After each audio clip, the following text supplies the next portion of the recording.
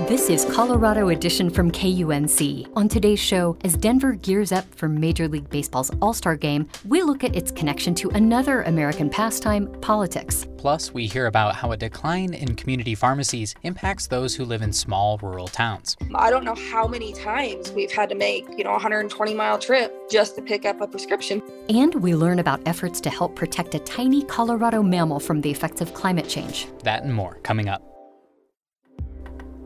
You're listening to KUNC's Colorado Edition. I'm Henry Zimmerman. And I'm Erin O'Toole.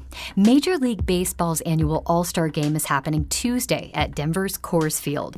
Thousands of fans have already flocked to the area, providing a welcome economic boost as we continue to emerge from the COVID-19 pandemic.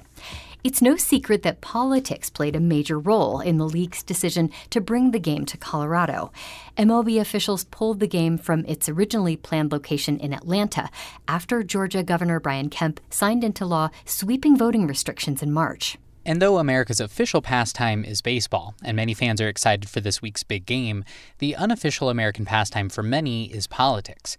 And with this year's game deeply ensconced in the world of politics, the Colorado Sun took a look at the political spending by some of Colorado's professional sports leaders over the last decade.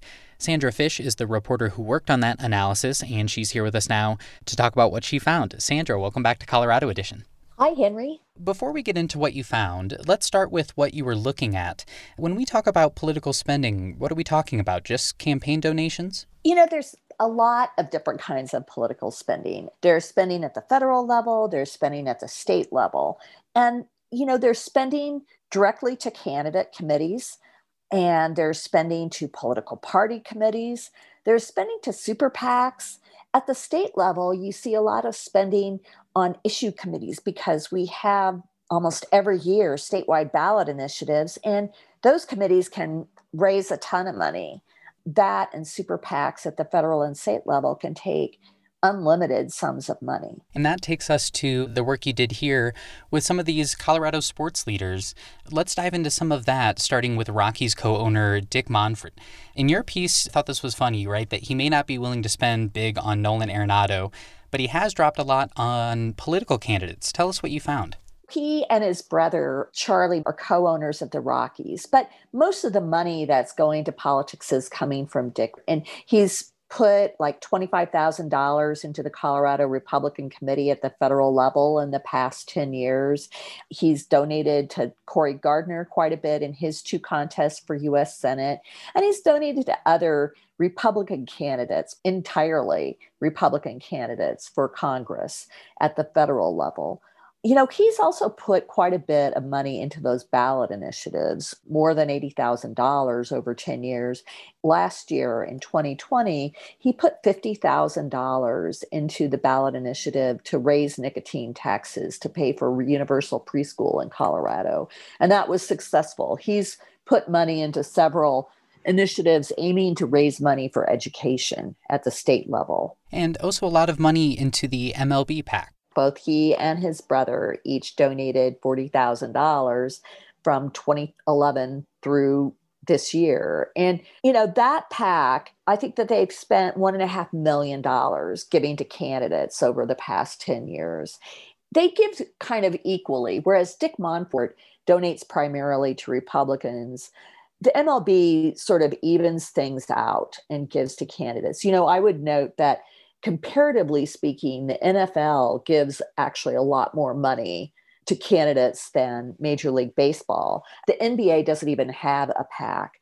And National League Hockey has spent virtually no money giving in politics in the last 10 years. So it's really the MLB and the National Football League that are big donors. Well, let's turn to football. You also looked at Colorado football legend John Elway, who is now president of football operations for the Denver Broncos, and found that he was a big pro sports spender. Tell us what you found here. He's given far more in the last 10 years than the Monforts had, nearly $154,000. And he gives a lot. Most of his money goes to Republicans, if not all of it. He gave $32,800 to the Republican National Committee in that time. He gave money to a federal leadership committee in 2018 formed by Walker Stapleton when Stapleton was running for governor. And most of that money ended up with the Colorado Republican Party at the state level. He supported a bunch of Republican Senate efforts. He gave $11,000 to the National Republican Senatorial Committee in 2020 and $11,200 to a committee that was supporting the two Republicans in Georgia's U.S. Senate runoffs earlier this year. Both of those were won by Democrats. Having talked through this political spending, what do you think is important for us to understand about the connection between these types of figures and what they spend on politics and sports? I just think it's an interesting aspect that these people are involved politically.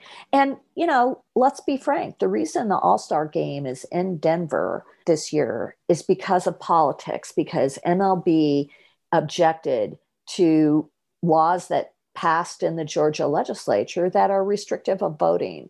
And, sports are not immune from politics. I went to a game a couple weeks ago and I got a survey the day after.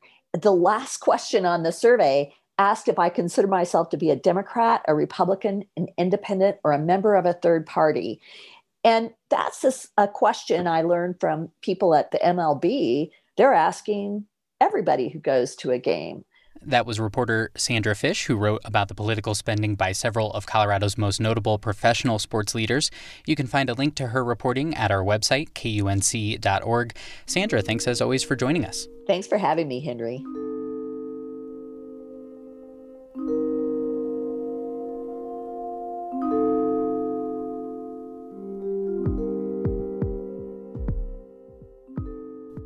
Climate change is raising temperatures, changing weather patterns, and causing droughts. It also impacts wildlife, like the American pika. Global warming is threatening its high mountain habitat in Colorado and other parts of the West. But a group of scientists and outdoor enthusiasts are trying to help.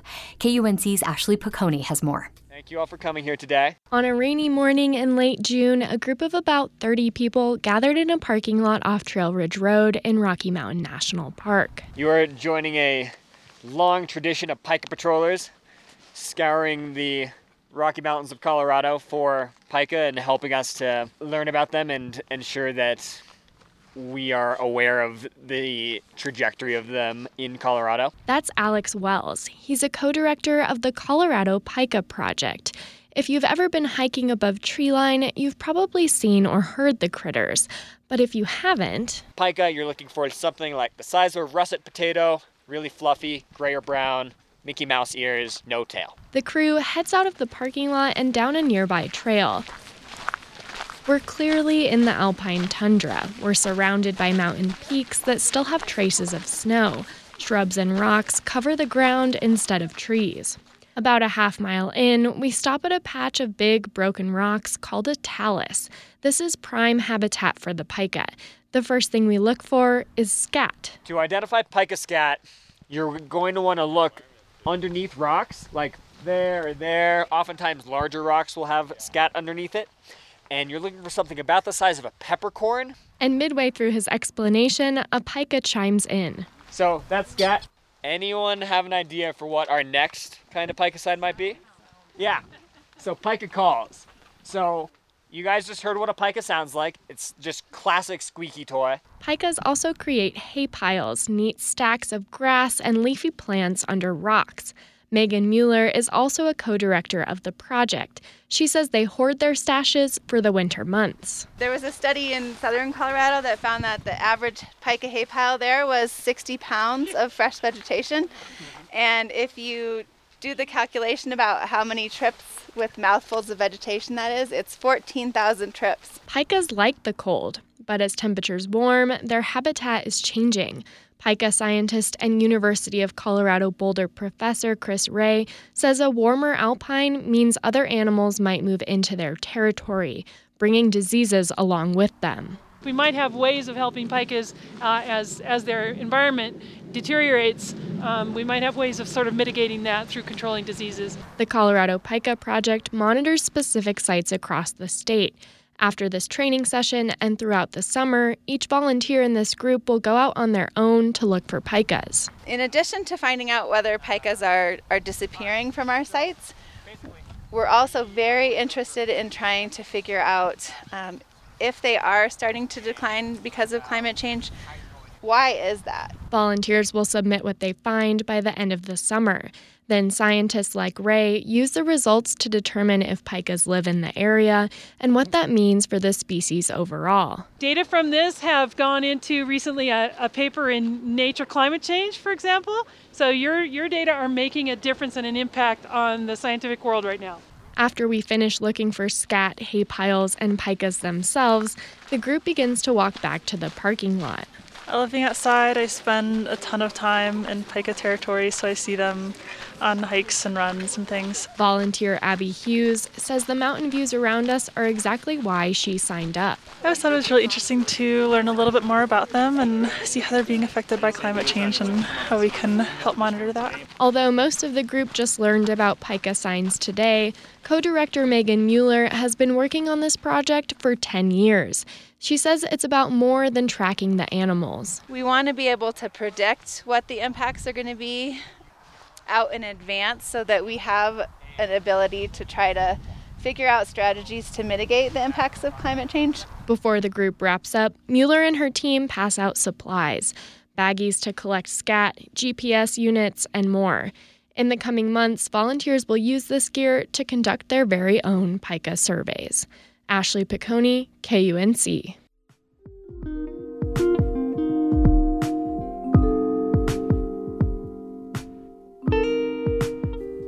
You're listening to Colorado Edition from KUNC. The number of community pharmacies in rural areas has rapidly declined in recent years. As the economics of the business make it increasingly difficult for them to survive, people are relying on chain pharmacies in more populated areas to pick up medications. This can sometimes mean drives of more than 100 miles round trip to get prescriptions. In Walden, Colorado, population less than 600 people, residents are banding together to pick up medications from larger towns and deliver them to each other.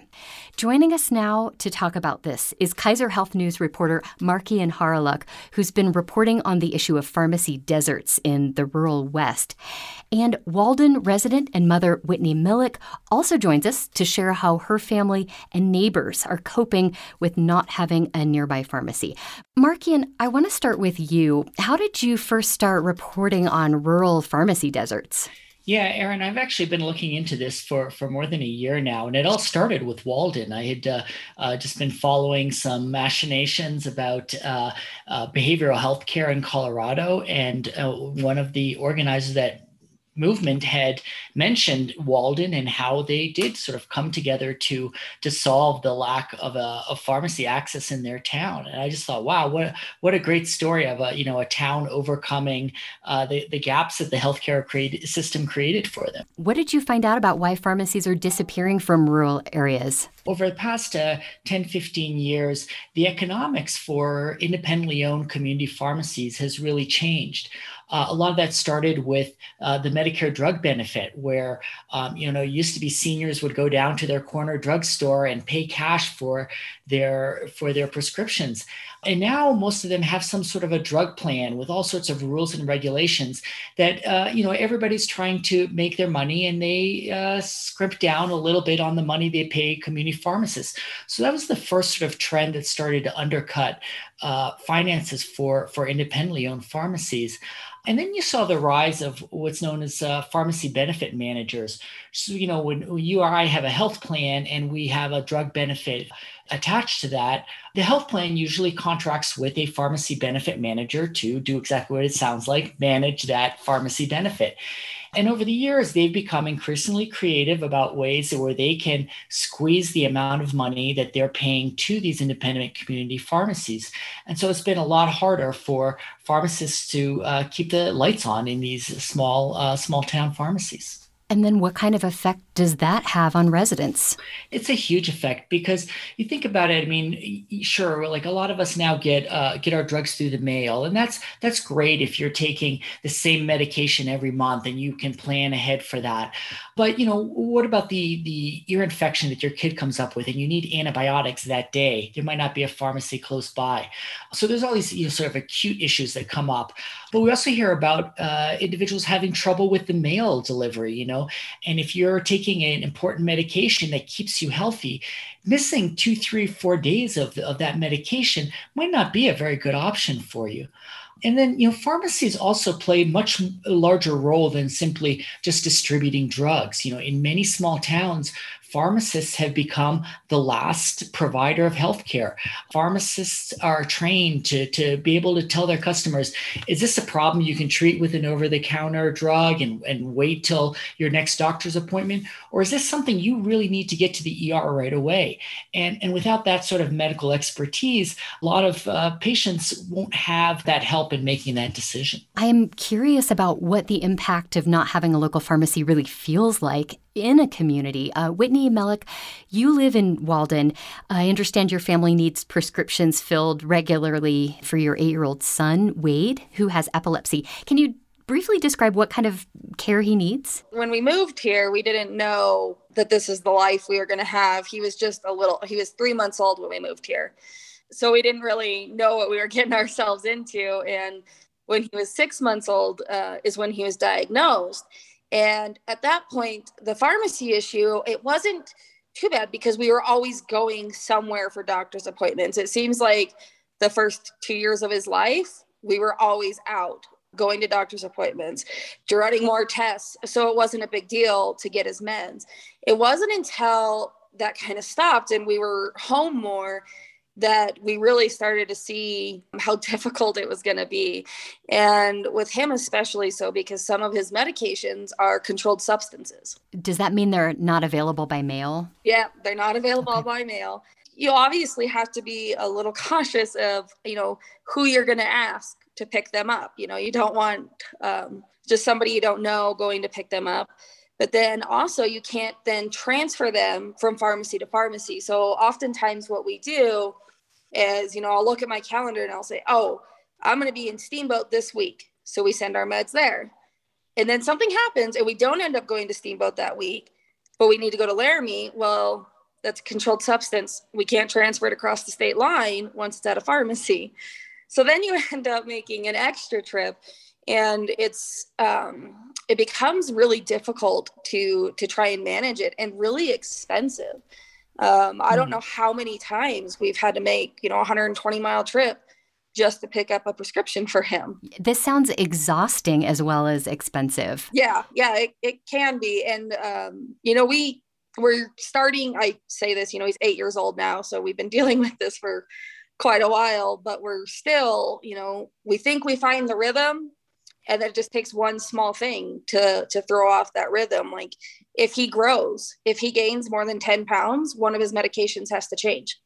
Now, I understand that you and your community in Walden have created a sort of network of people to pick up and deliver medications. How does that work? We had lived here maybe 6 months and there wasn't a Facebook group in our town to sell things. And I was trying to sell baby stuff.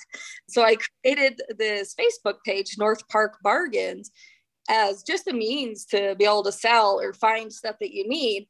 And I had no idea what it was going to turn into. It turned into this huge community page where you could ask for support, post your events, missing animals. I mean, it's really our community outreach page for the whole community. There's over 1,000 people on it now. People that used to live here and moved away, or people we see a lot. We have people that live somewhere else and their elderly parents live here. And almost every day there's a request on there, is anybody going to Steamboat? I need this medication picked up at, this pharmacy.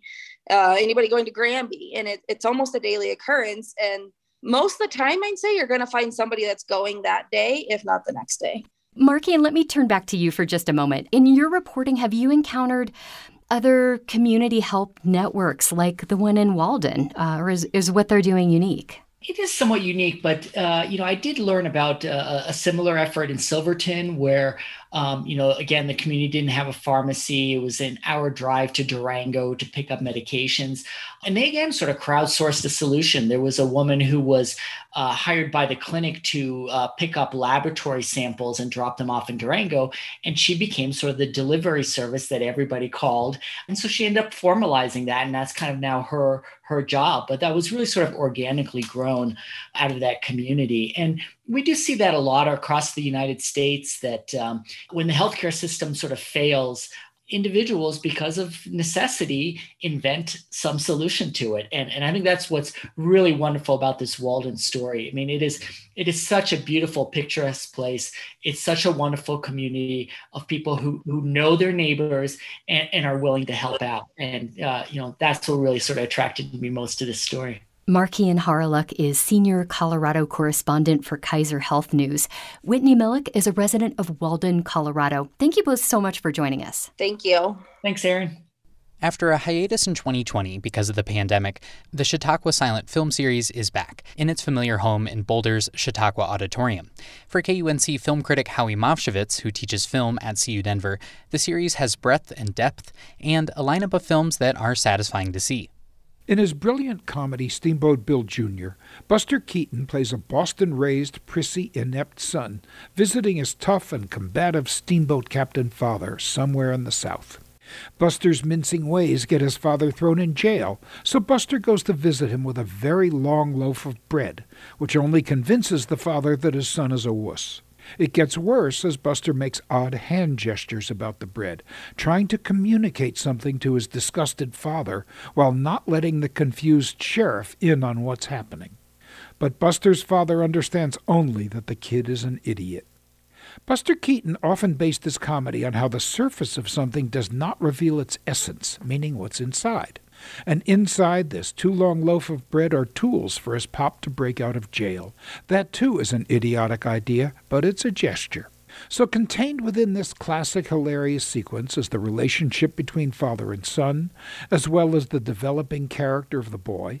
And when the bread falls apart because Buster carried it through a rainstorm, you understand that the physical world is unpredictable and not always helpful.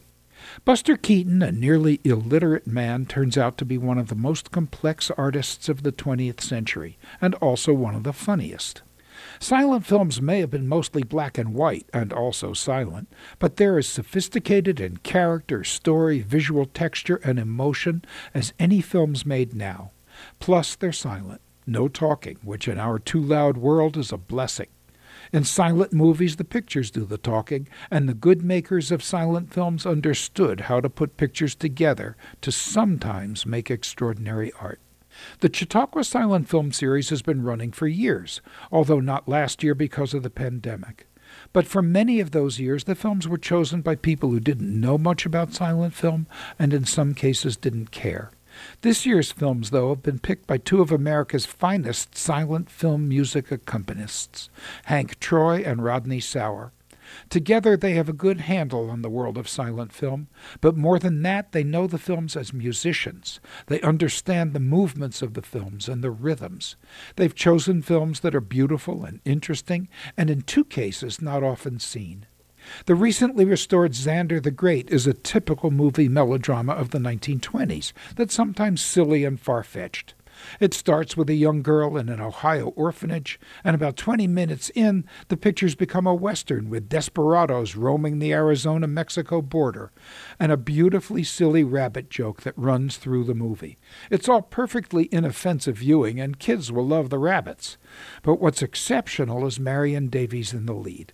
Davies got infamous as the girlfriend of newspaper tyrant William Randolph Hearst, and Orson Welles mocked her in Citizen Kane. But Davies is a fine actor. Her character here is spontaneous and surprising. She shows up in a gleeful tumble of laundry and doesn't let up even when the film turns to melodrama. She's a joy to watch, and she lifts the whole film with her bright energy. The 1929 German film Hound of the Baskervilles, on the other hand, is an accomplished film. It comes from the famous Sherlock Holmes story, and it's made in the potent, threatening style of German Expressionism. Darkness dominates the film as grisly killings take place on the infamous moors at night, although off-screen. Light feels elusive and temporary and partial. Sherlock Holmes needs his flashlight to light up even parts of the Baskerville estate. It's creepy and also exhilarating. And the Chautauqua series includes the elegant anti-war film All Quiet on the Western Front, which should be required of all of us. For KUNC, I'm Howie Mavshevitz. The Chautauqua Silent Film Series runs through August 4th. That's our show for today. Tomorrow on Colorado Edition, we look at how the return of tourism to mountain resort towns may be contributing to their community's housing crisis. I'm Erin O'Toole. And I'm Henry Zimmerman. Our production team includes Tess Novotny, Alana Schreiber, and Ray Solomon. Brian Larson is our executive producer. Thanks so much for listening. This is Colorado Edition from KUNC.